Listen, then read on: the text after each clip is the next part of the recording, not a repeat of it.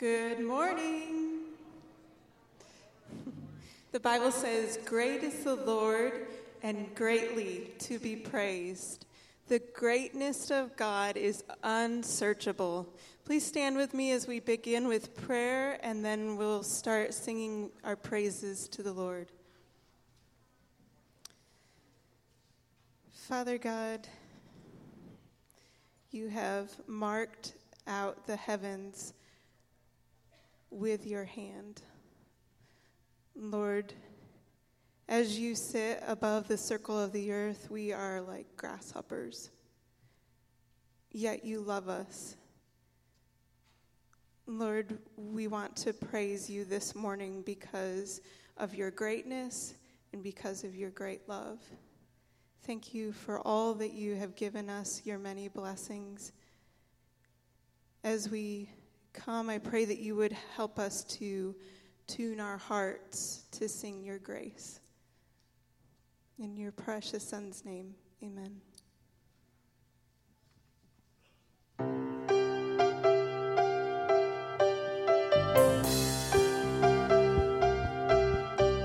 Come, people of the risen King, who delight to bring him praise. Come all and tune our hearts to sing to the morning star of grace. From the shifting shadows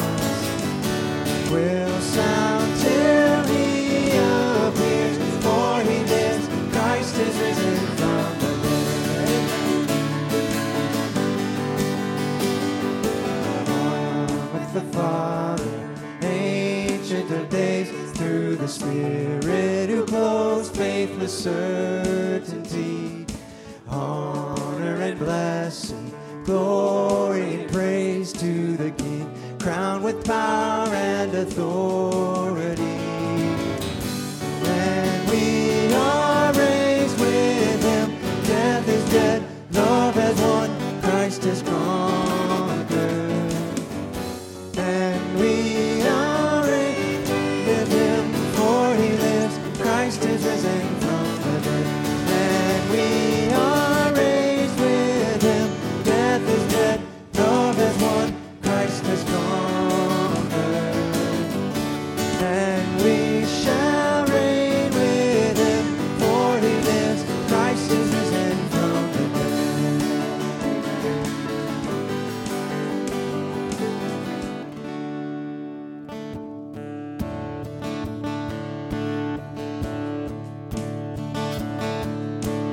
Man of sorrows, Lamb of God, by his own betrayed, the sin of man and wrath of God has been on Jesus laid.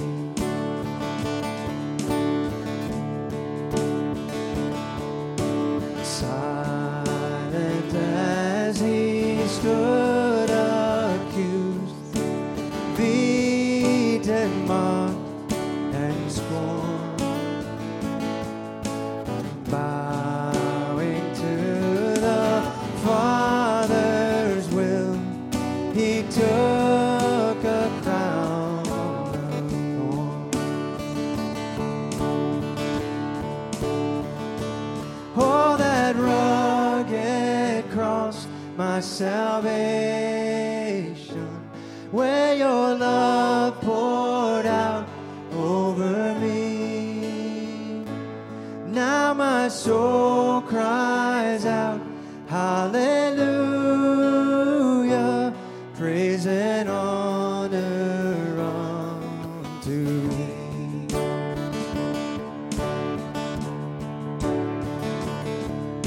Sent of heaven, God's own Son, to purchase and redeem and reconcile the very ones who nailed him to that tree. Oh, that rugged cross, my salvation, where your love poured out over me. Now my soul cries out, hallelujah, praise and honor unto thee.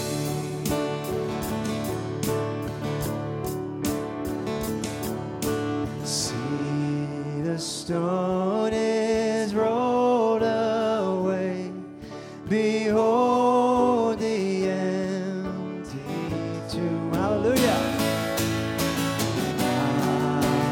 Hallelujah. God be praised. He's risen from the grave. Oh, that rugged cross, my salvation, where your love poured out over me. Now my soul cries out, hallelujah, praise and honor unto thee. Let's sing that again. Oh, that rugged cross, my salvation, where your love poured out over me. Now my soul cries out, hallelujah, praise and honor unto thee. Praise and honor unto thee.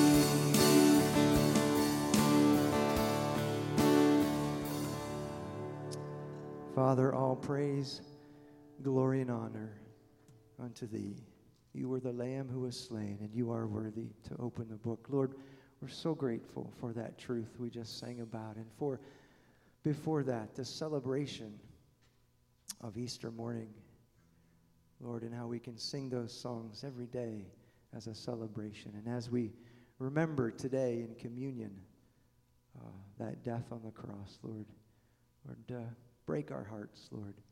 Bring us to our knees before you in adoration and praise and service, Lord. And as we give back to you, Lord, in this way that we do with our money and our tithes, Lord, we ask that you use it for your glory and your glory alone, Lord. We pray in Jesus' name. Amen. You may be seated. And we will continue through the chapter of 119 in Psalms. And you see it up on the board there, 113 through 120. And please read along with me if you're able to. Verse 113. I hate the double-minded, but I love your law. You are my hiding place and my shield. I hope in your word. Depart from me, you evildoers, that I may keep the commandments of my God. Uphold me according to your promise, that I may live. And let me not be put to shame in my hope. Hold me up that I may be safe and have regard for your statutes continually. You spurn all who go astray from your statutes, for their cunning is in vain. All the wicked of the earth you discard like dross. Therefore I love your testimonies. My flesh trembles for fear of you, and I am afraid of your judgments. May God add his blessing to the reading of his word. When we read the word of God, you realize we hear the voice of God in those words. Let's stand together and sing this old hymn together.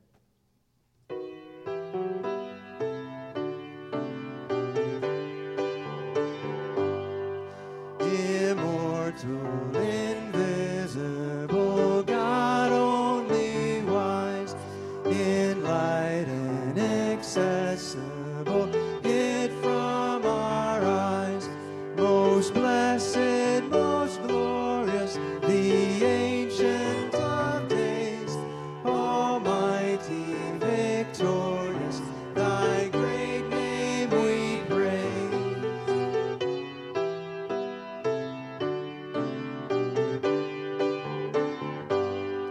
Unresting, unhasting, and silent as night, nor wanting, nor wasting, thou rulest in might.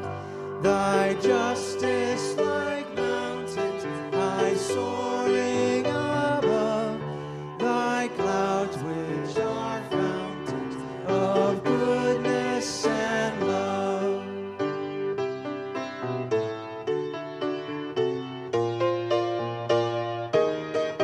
Great Father of glory, pure Father of light, thine angels adore thee, all veiling with sight. All praise we would render, oh help us to see, 'tis only the splendor of light hideth thee. Most blessed, most glorious, the Ancient of Days, almighty, victorious, thy great name we praise. Amen. You may be seated. Mark, bring us the word.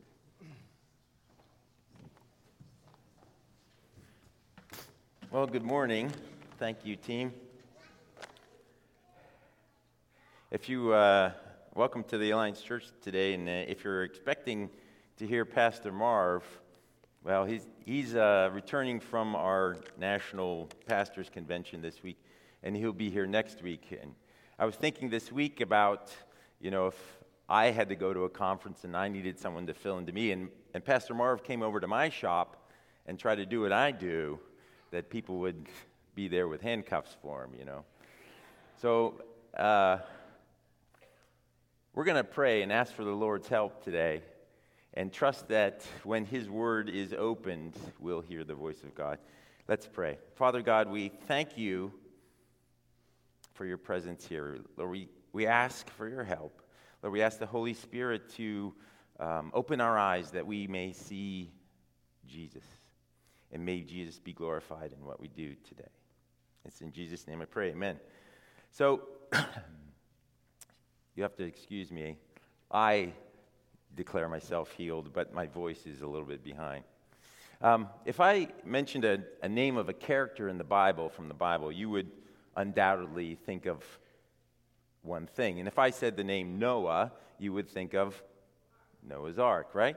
Or if I said Joseph, you would think Joseph coat in many colors, or if you're my generation, Joseph and the Technicolor Dreamcoat, right?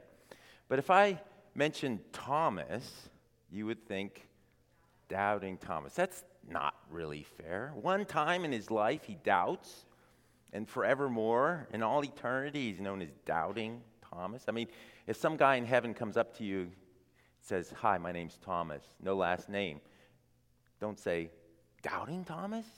Right? That wouldn't go well. But today, we're going to look at Thomas, and what we're going to see is actually Thomas was a man of faith, and not just a wishy-washy faith like the world embraces, not like whatever you believe is okay, and it's true for you and not true for me. No, Thomas didn't want that kind of faith. He wanted to believe in what was really true. He wanted to believe in the facts, the truth, what was proven to be true. That's what he wanted to believe in. So as we look at Thomas, we see, other than being in lists of the disciples, here's all 12 of them, his name appearing. He only appears in the Bible 3 times, and they're all in the book of John. So it's actually a continuation of our series on John, and we're studying Thomas today. So it's a little out of order. So if you open your Bibles, there's Bibles in front of you. I'll be reading from the English Standard Version. There's a copy in front of you. There's also a copy of the NIV. So John chapter 11. So if you open your Bibles and turn, or your devices, and turn to John chapter 11. And this is the story of Lazarus. And if you recall that Mary, Martha, and Lazarus were brother and sister. And Jesus loved that family, right? So Jesus hears that Lazarus is sick. Now at this time, Jesus is hanging out with the disciples with John the Baptist about 70 miles away from where Lazarus was. He's over across the way. So Jesus hears that Lazarus is sick, and he says, should we rush? No, we're going to stay right here, okay? So let's read John chapter 11, verse 5. John chapter 11, verse 5. Now Jesus loved Martha and her sister and Lazarus. So when he heard that Lazarus was ill, he stayed 2 days longer in the place where he was. Then after this, he said to the disciples, "Let us go to Judea again." The disciples said to him, "Rabbi, the Jews were just now seeking to stone you. Are you going there again?" So the disciples say, "Hey, wait a minute, Jesus. We just came from there, and they were trying to kill us. Are you sure you want to go back there? It's not really safe." Skip down to verse 14. John chapter 11, verse 14. Then Jesus told them plainly, "Lazarus has died. And for your sake, I am glad that I was not there, so that you may believe. But let us go to him." So Thomas, called the twin, said to his fellow disciples, "Let us go also, that we may die with him." So Thomas is trying to convince the other disciples, "Hey, listen, even though we're going to die, let's go. Jesus says let's go. I know he'll protect us, but if we're going to die, I'm all in." So Thomas was the only one of the disciples who said, "Let's go." Jesus says go, even though we're going to die. Let's go. Thomas was all in. Thomas was a man of faith. The problem is, Thomas had a bit of a misconception. He thought Jesus was here to overthrow the Roman Empire, overthrow the government. You see, he didn't really grasp that Jesus was here for a spiritual dimension, not on a political dimension. So the next time we see Thomas is in John chapter 14. So flip over a couple of pages to John chapter 14. So Thomas, like all of the disciples, is hearing Jesus say that he's going to be their Savior. But they're thinking that he's going to overthrow the Roman government, right? But they're all getting excited that Jesus' coming reign that he's talking about. But they think it's political and not spiritual. So this is Jesus speaking. John 14, verse 1, okay? This is Jesus speaking. Let not your hearts be troubled. Believe in God. Believe also in me. In my Father's house are many rooms. If it were not so, would I have told you that I go and prepare a place for you? And if I go and prepare a place for you, I will come again and take you to myself, that where I am, you may be also. So Jesus tells the disciples, look, I'm going to go away and build a mansion. And you're welcome to come with me. I mean, in fact, you're going to come with me. Verse 4 says, and you know the way where I am going. Thomas said to him, Lord, we do not know the way where you are going. How can we know the way? So what they're hearing Jesus say is, I'm going to go build a mansion. They're thinking, okay, 30 miles down this way, take a left, you're going to build us a mansion. Jesus says, then you know the way. Thomas says, whoa, wait a minute. I'll follow you, but you're going to have to give me some directions, right? So Thomas is the one going, okay, I'll follow you, but you're just going to have to help me out here. But Jesus said, verse 6, Jesus said to him, I am the way, the truth, and the life. No one comes to the Father except through me. If you had known me, you would have known my Father also. From now on, you do know him and have seen him. So Thomas just doesn't grasp the spiritual truth of what Jesus is trying to say. His narrow scope of his imagination just couldn't understand. He just didn't grasp the death and resurrection thing that Jesus was talking about.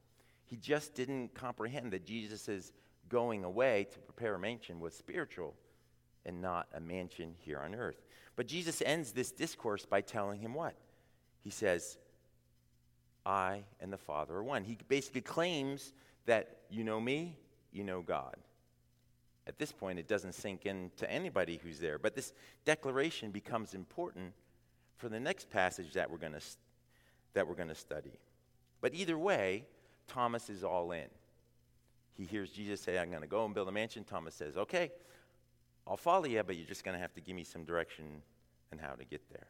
Okay, so my first point from these passages is, even though you don't understand all of the fine points of theology, you can still have saving faith by trusting in Jesus and what he has done for you. You see, some people delay in putting their faith in Christ until they know all of the fine points. They hear the gospel. They hear that God made them and loves them. But our sins separate us from God, and those sins must be paid for. But the good news is the payment has been made through Jesus' sacrifice, and everyone that believes on the name of the Lord will be saved and saved for life eternal. They hear the gospel, they hear that, but they want to know, well, what about this Calvin-Arminian debate? I mean, when is Christ returning? Is it before the millennium, after the millennium? Is it during the tribulation, after the tribulation? They get bogged down in that. So I would encourage you, today you hear the gospel, that's what you need to believe, and don't get bogged down in the fine points. So now we come to our main passage for the day, and that's in John chapter 20. So flip over there. So this was all intro, by the way. You'll be out of here sometime soon. So John chapter 20. You see, in John chapter 20 is talking about the resurrection. And Jesus told the disciples many times, plainly and metaphorically, that he was going to have to die and be raised again. But nobody grasped the meaning of that. See, after Jesus' death, they all went back to their houses, huddled in and locked in. I mean, there was no one on Saturday morning. Jesus died Friday. On Saturday morning, there was no one going, man, I just can't wait for Sunday morning when Jesus is going to be raised again. They all missed it. They didn't get it. You see, they all thought this was a big fizzle. I mean, their hopes were crushed. Mary's at the tomb crying. She doesn't get it, right? But our scene opens with the resurrection of Jesus. So this is John chapter 20, verse 11. So flip to John chapter 20, verse 11. So, but Mary stood weeping outside the tomb. And as she wept, she stooped and looked into the tomb. And she saw two angels in white sitting where the body of Jesus had lain, one at the head and one at the feet. And they said to her, "Woman, why are you weeping?" She said to them, "They have taken away my Lord, and I do not know where they have laid him." Having said this, she turned around and saw Jesus standing, but she did not know that it was Jesus. So even Mary, she's at the tomb weeping. She's sad. Jesus appears to her, and it's just so far from her mind that Jesus could rise from the dead that she doesn't even recognize him, right? So down to verse 18. Mary Magdalene went and announced to the disciples, "I have seen the Lord," and that he said these things to her. So it does click with her. And then she goes and tells the disciples. Verse 19. On the evening of that day, the first day of the week, the doors being locked where the disciples were for fear of the Jews, Jesus came and stood among them and said to them, "Peace be with you."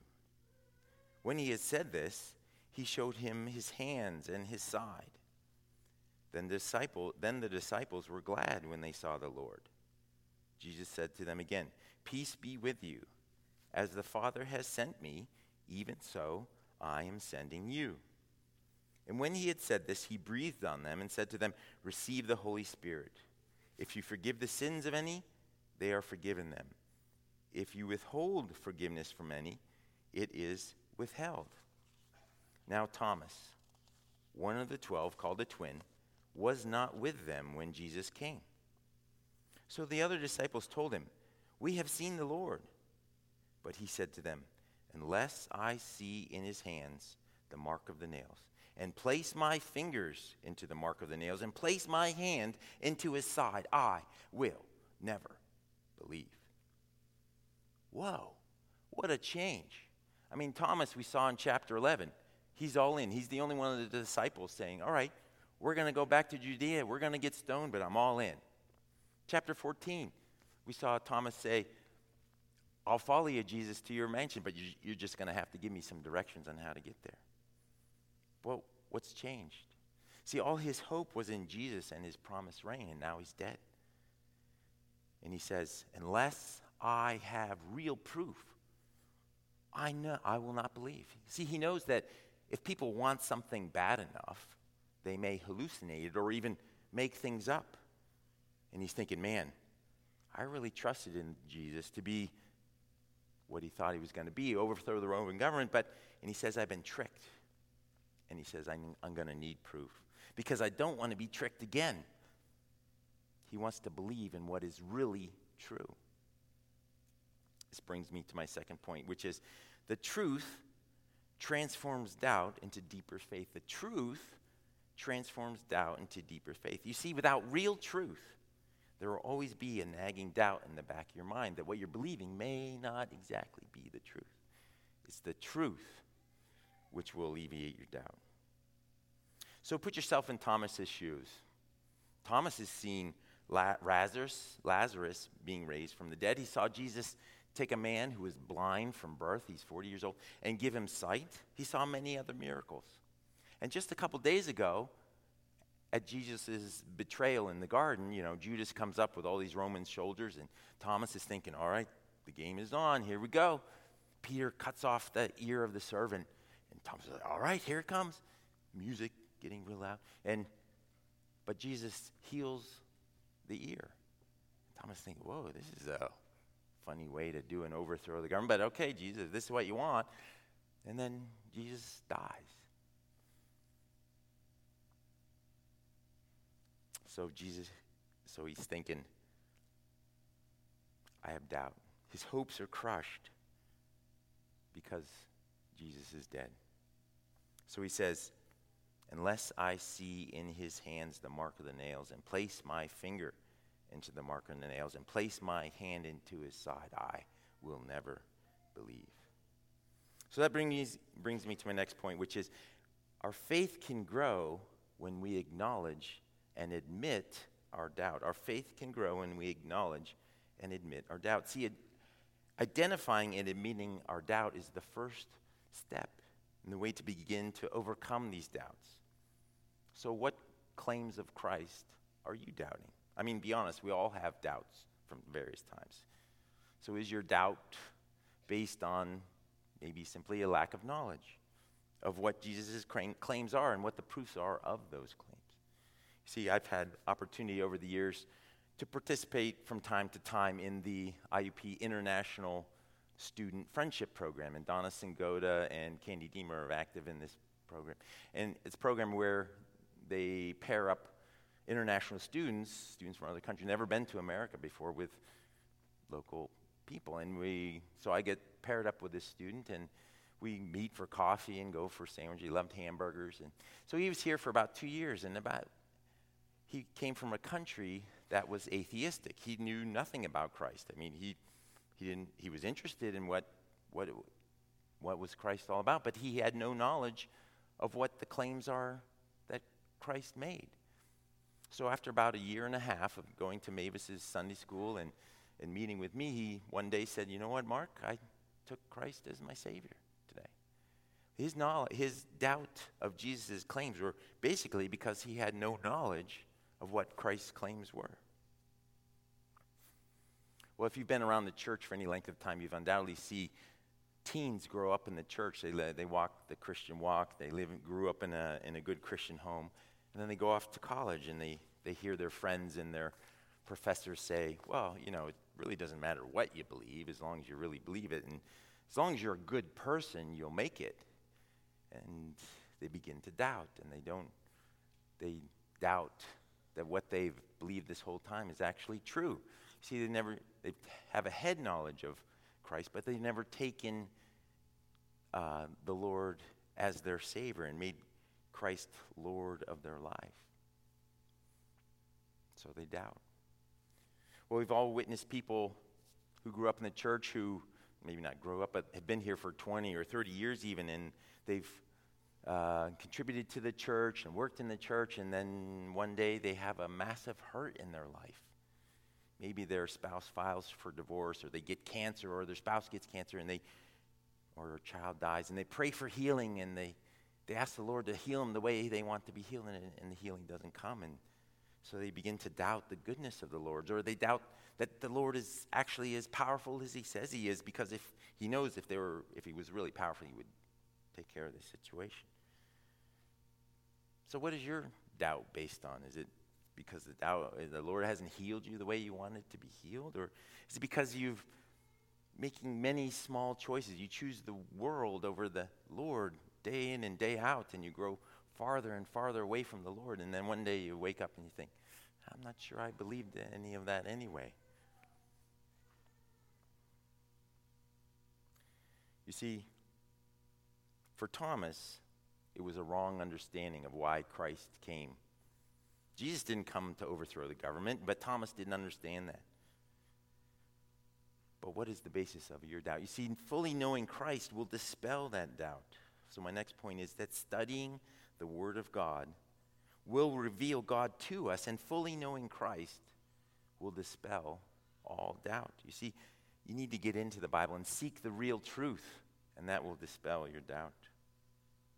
Verse 26 of John chapter 20 says, 8 days later, his disciples were inside again, and Thomas was with them, although the doors were locked.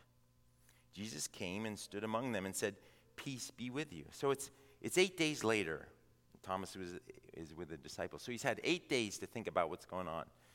I mean, he hears Mary tell him that he saw Jesus. The other disciples are saying, "Hey, you know what? We saw Jesus." He remembers the miracles. He remembers the resurrection of Lazarus. And he thinks, can this really be true? I mean, the disciples swear they saw Jesus. Is this really true? Brings me to my next point, which is encountering Christ develops faith and answers our doubts. So an encounter with Christ develops our faith and answers our doubts. So if you're having doubts, don't just sit there and live in your doubt. But once you have identified that you have doubt, the remedy for that doubt is an encounter with Christ. Dig into the Word. Dig into the Word. Pray. Ask the Holy Spirit to reveal it to you. Ask the tough questions. Ask the questions like, why would God allow this tragedy to happen to me? Or, why did God allow my child to get sick? Are you really as powerful as you say you are? You see, questions like that are frequently the basis for our doubt. But the good news is there are answers, and they're found in the Bible. So you need to satisfy your doubt. So just like Thomas was pondering what Christ said, we need to ponder the depths of the words of Christ and let them transform our lives from doubt and uncertainty and loneliness to truth and peace and community. Verse 27 says, "Then he said to Thomas, 'Put your finger here and see my hands, and put out your hand and place it in my side. Do not disbelieve, but believe.'" Jesus uses Thomas's own words that he used a week before. Jesus shows Thomas exactly what he needs to alleviate his doubt. Jesus is pursuing Thomas and wants to answer his doubt. Thomas was thinking, how could Jesus promise to be Savior of the world and then now he's dead? That just doesn't make sense. But Jesus, by his action, said, "Yes, I died, but I've been raised to life again. And my resurrection shows that I have power over death and shows that I have power to make all that I have said come true." That brings me to my next point, that Jesus pursues his people. He wants to answer your doubt. Jesus pursues his people. He wants to answer your doubt. See, Jesus' mission was to seek and to save those who are lost, and he's pursuing you. You may be new to Christianity and just trying to figure out what this is all about.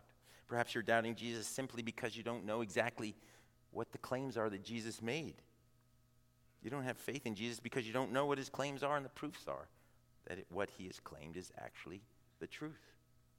And they're not just some random claims like, hey, there's power in crystals, right? You've maybe been a Christian for decades and you understand that Jesus is your only hope for salvation, but you have doubts. You have pain or your cancer hasn't been healed and you don't understand, so you doubt. But Jesus is seeking you. He's seeking your undivided attention. You see, your focus on your particular disease or pain or struggle or whatever it is taking your focus off God. It's causing you to doubt God's goodness and putting your focus on yourself. See, we're going to live for what we focus on. Jesus wants all of you. My next point is we will live for what we focus on. He wants your focus. He wants your undivided attention. Verse 28, Thomas replies, Thomas answered him, "My Lord and my God." He finally puts it together. He still didn't figure out how this was all going to work out, but he knew from that point that Jesus was God.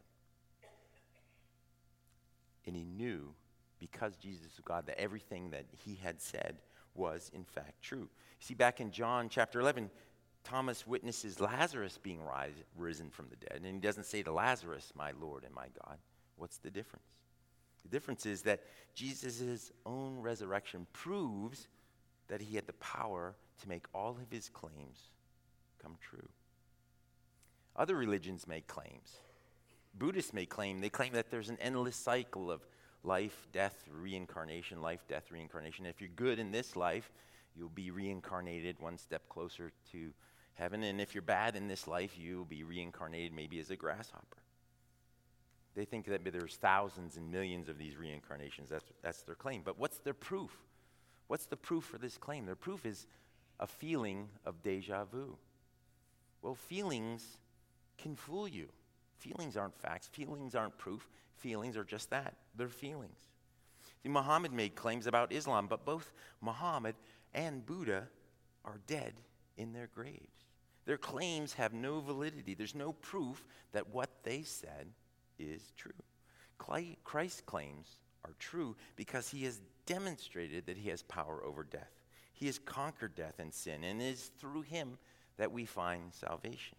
The proof is in the resurrection. The proof is the empty tomb. You see, there is no evidence to disprove the resurrection of the Christ. It is a fact. It is the truth. It really happened. And it is the proof that everything Christ said was in fact true. Thomas really believed that Jesus was God because he saw Jesus in the flesh after his burial. So after his resurrection. It was that point he knew that everything that Jesus said was in fact true. Verse 29 says, Jesus said to him, "Have you believed because you have seen me? Blessed are those who have not seen and yet believe." So Jesus blesses Thomas because he is finally and absolutely convinced that the claims were true. But what some people have taken this verse to mean that is that it is better to believe in something that has no proof than something that is based on the facts and the evidence. But that's not what that means. See, many people in our society put value on faith as if faith itself was the goal. But faith has only value if what you put it in is actually true. See, once a year, I get to take some continuing education, and for several years I've taken it at a conference held in Arizona. And at the hotel where the conference is held, they have a spa, and one year my wife wandered into the spa to check it out, and as soon as she walked in, they handed her a crystal. And they said, "You need to have faith because this crystal will heal you." Well, what is the evidence for that? I mean, faith in crystal's healing powers is faith without evidence. What are the facts that support someone having that kind of faith? There are none. But God has not asked us to have faith without evidence. My ninth point. The reality of the risen Christ has the power to destroy doubt. It's the reality, it's the truth, it's the fact of the risen Christ which has the power to destroy doubt. Verse 30. Now Jesus did many other signs in the presence of his disciples, which are not written in this book. But these are written so that you may believe that Jesus is the Christ, the Son of God, and that by believing you may have life in his name. These are written so that you may believe. See, John recorded for us what he saw with his own eyes. Jesus appeared to 500 people at a time. And then Paul in 1 Corinthians says, listen, you don't have to believe me. Go ask them, these 500 people. They're still around, right? The reality of the risen Christ has power to destroy doubt. You see, we have the testimony of multiple eyewitnesses written down and preserved for us in the Bible. These are written so that you may believe. Here's the proof. Jesus is not asking you to believe in something that has no proof.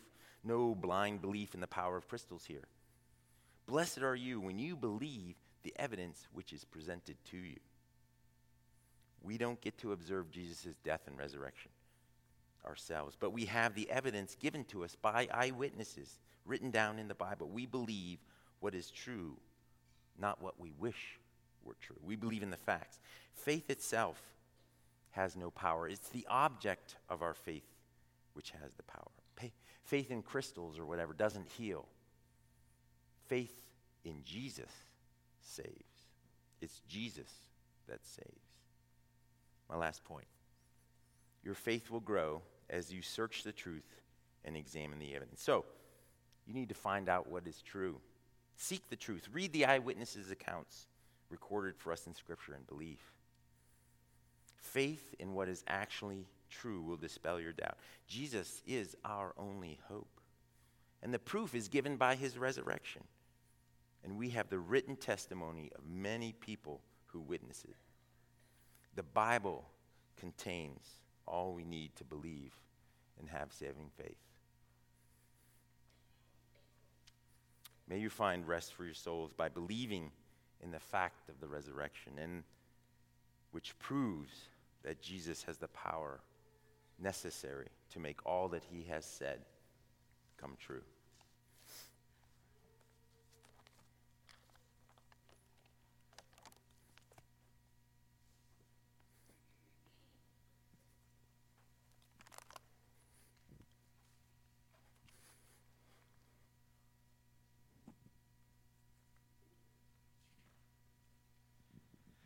As we come to the Lord's table today, we're reminded, even as Mark reminded us in his sermon, of Christ dying for us. Now, we come to the table as believers. I must preface this first, that we need to not come to the table unworthy.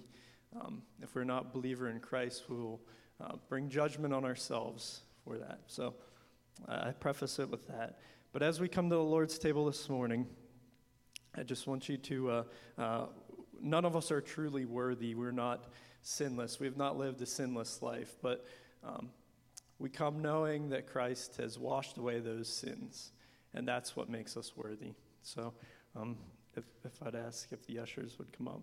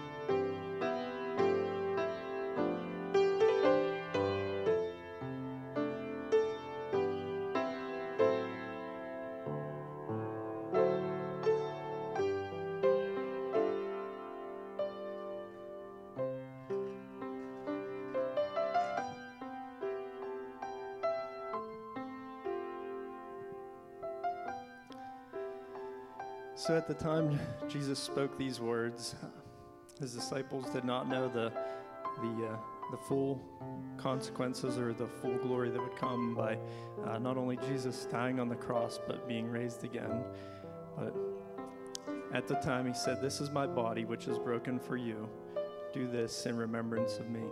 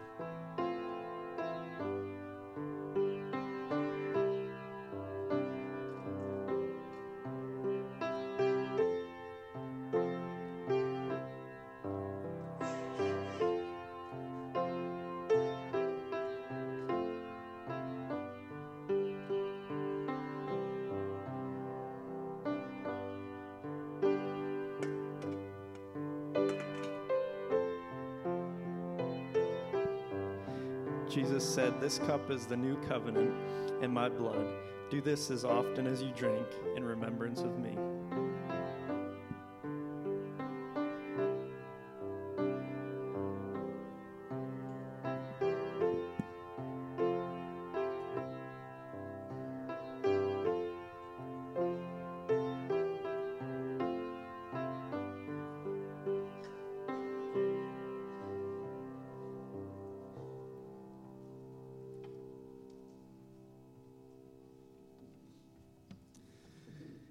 It's been good to be together this morning, hasn't it? Let's stand. We're going to sing a song.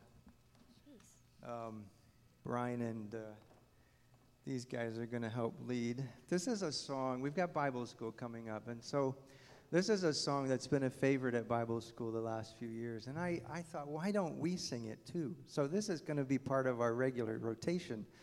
But be warned, don't be distracted by their cuteness. You're supposed to sing along, okay?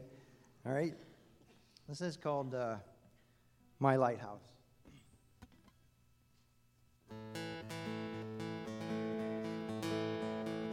In my wrestling, in my doubts, in my failures, you won't walk out. Your great love will lead me through. You are the peace in my troubled sea. Oh, you are the peace in my troubled sea. In the silence, you won't let go. In the questions, your truth will hold. Your great love will lead me through. You are the peace in my troubled sea. Oh, you are the peace in my troubled sea. My lighthouse, shining in the darkness, I will find you.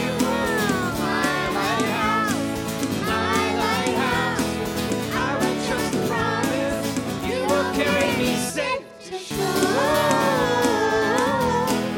safe to shore, safe to shore, safe to shore. I won't fear what tomorrow brings. With each morning I rise and sing. My God's love will lead me. You are the peace in my troubled sea. Oh, you are the peace in my troubled sea. My lighthouse, shining in the darkness, I will follow you. My lighthouse, I will trust the promise. You will carry me safe to shore.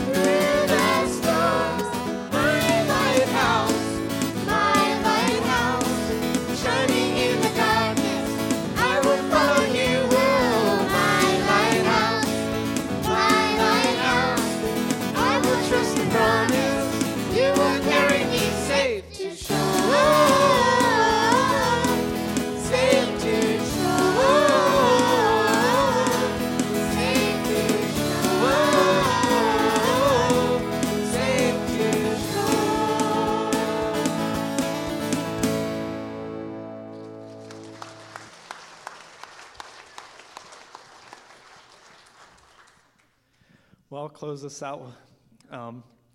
Originally, I had said when we were meeting in the back for prayer before the service, I said, well, I'm not going to do the benediction. I don't think that's my thing. So I feel that it's only appropriate we close in prayer, and then please don't leave after the prayer as we give a short benediction for you. Lord, we just come to you in prayer. Lord, we thank you for the many blessings in our lives, Lord. Lord, as we were reminded that our it's not just about our faith, but it's the object of our faith. We're reminded through communion today, Lord, and reminding until you come. Lord, we just pray as we go through our week, Lord, that we are mindful of you and we don't stray our focus from you, Lord, with all the distractions that the world can offer, Lord, and we just pray in Jesus' name, amen. So, I don't do this benediction thing all the time, but I feel as we had the kids singing up here, the only thing that could come through my mind was to faith like a child. So as you receive your gift today, just have faith like a child, like these kids up here, singing their hearts out. They're not distracted with everything that we are in life, but they have faith. So I leave you with that.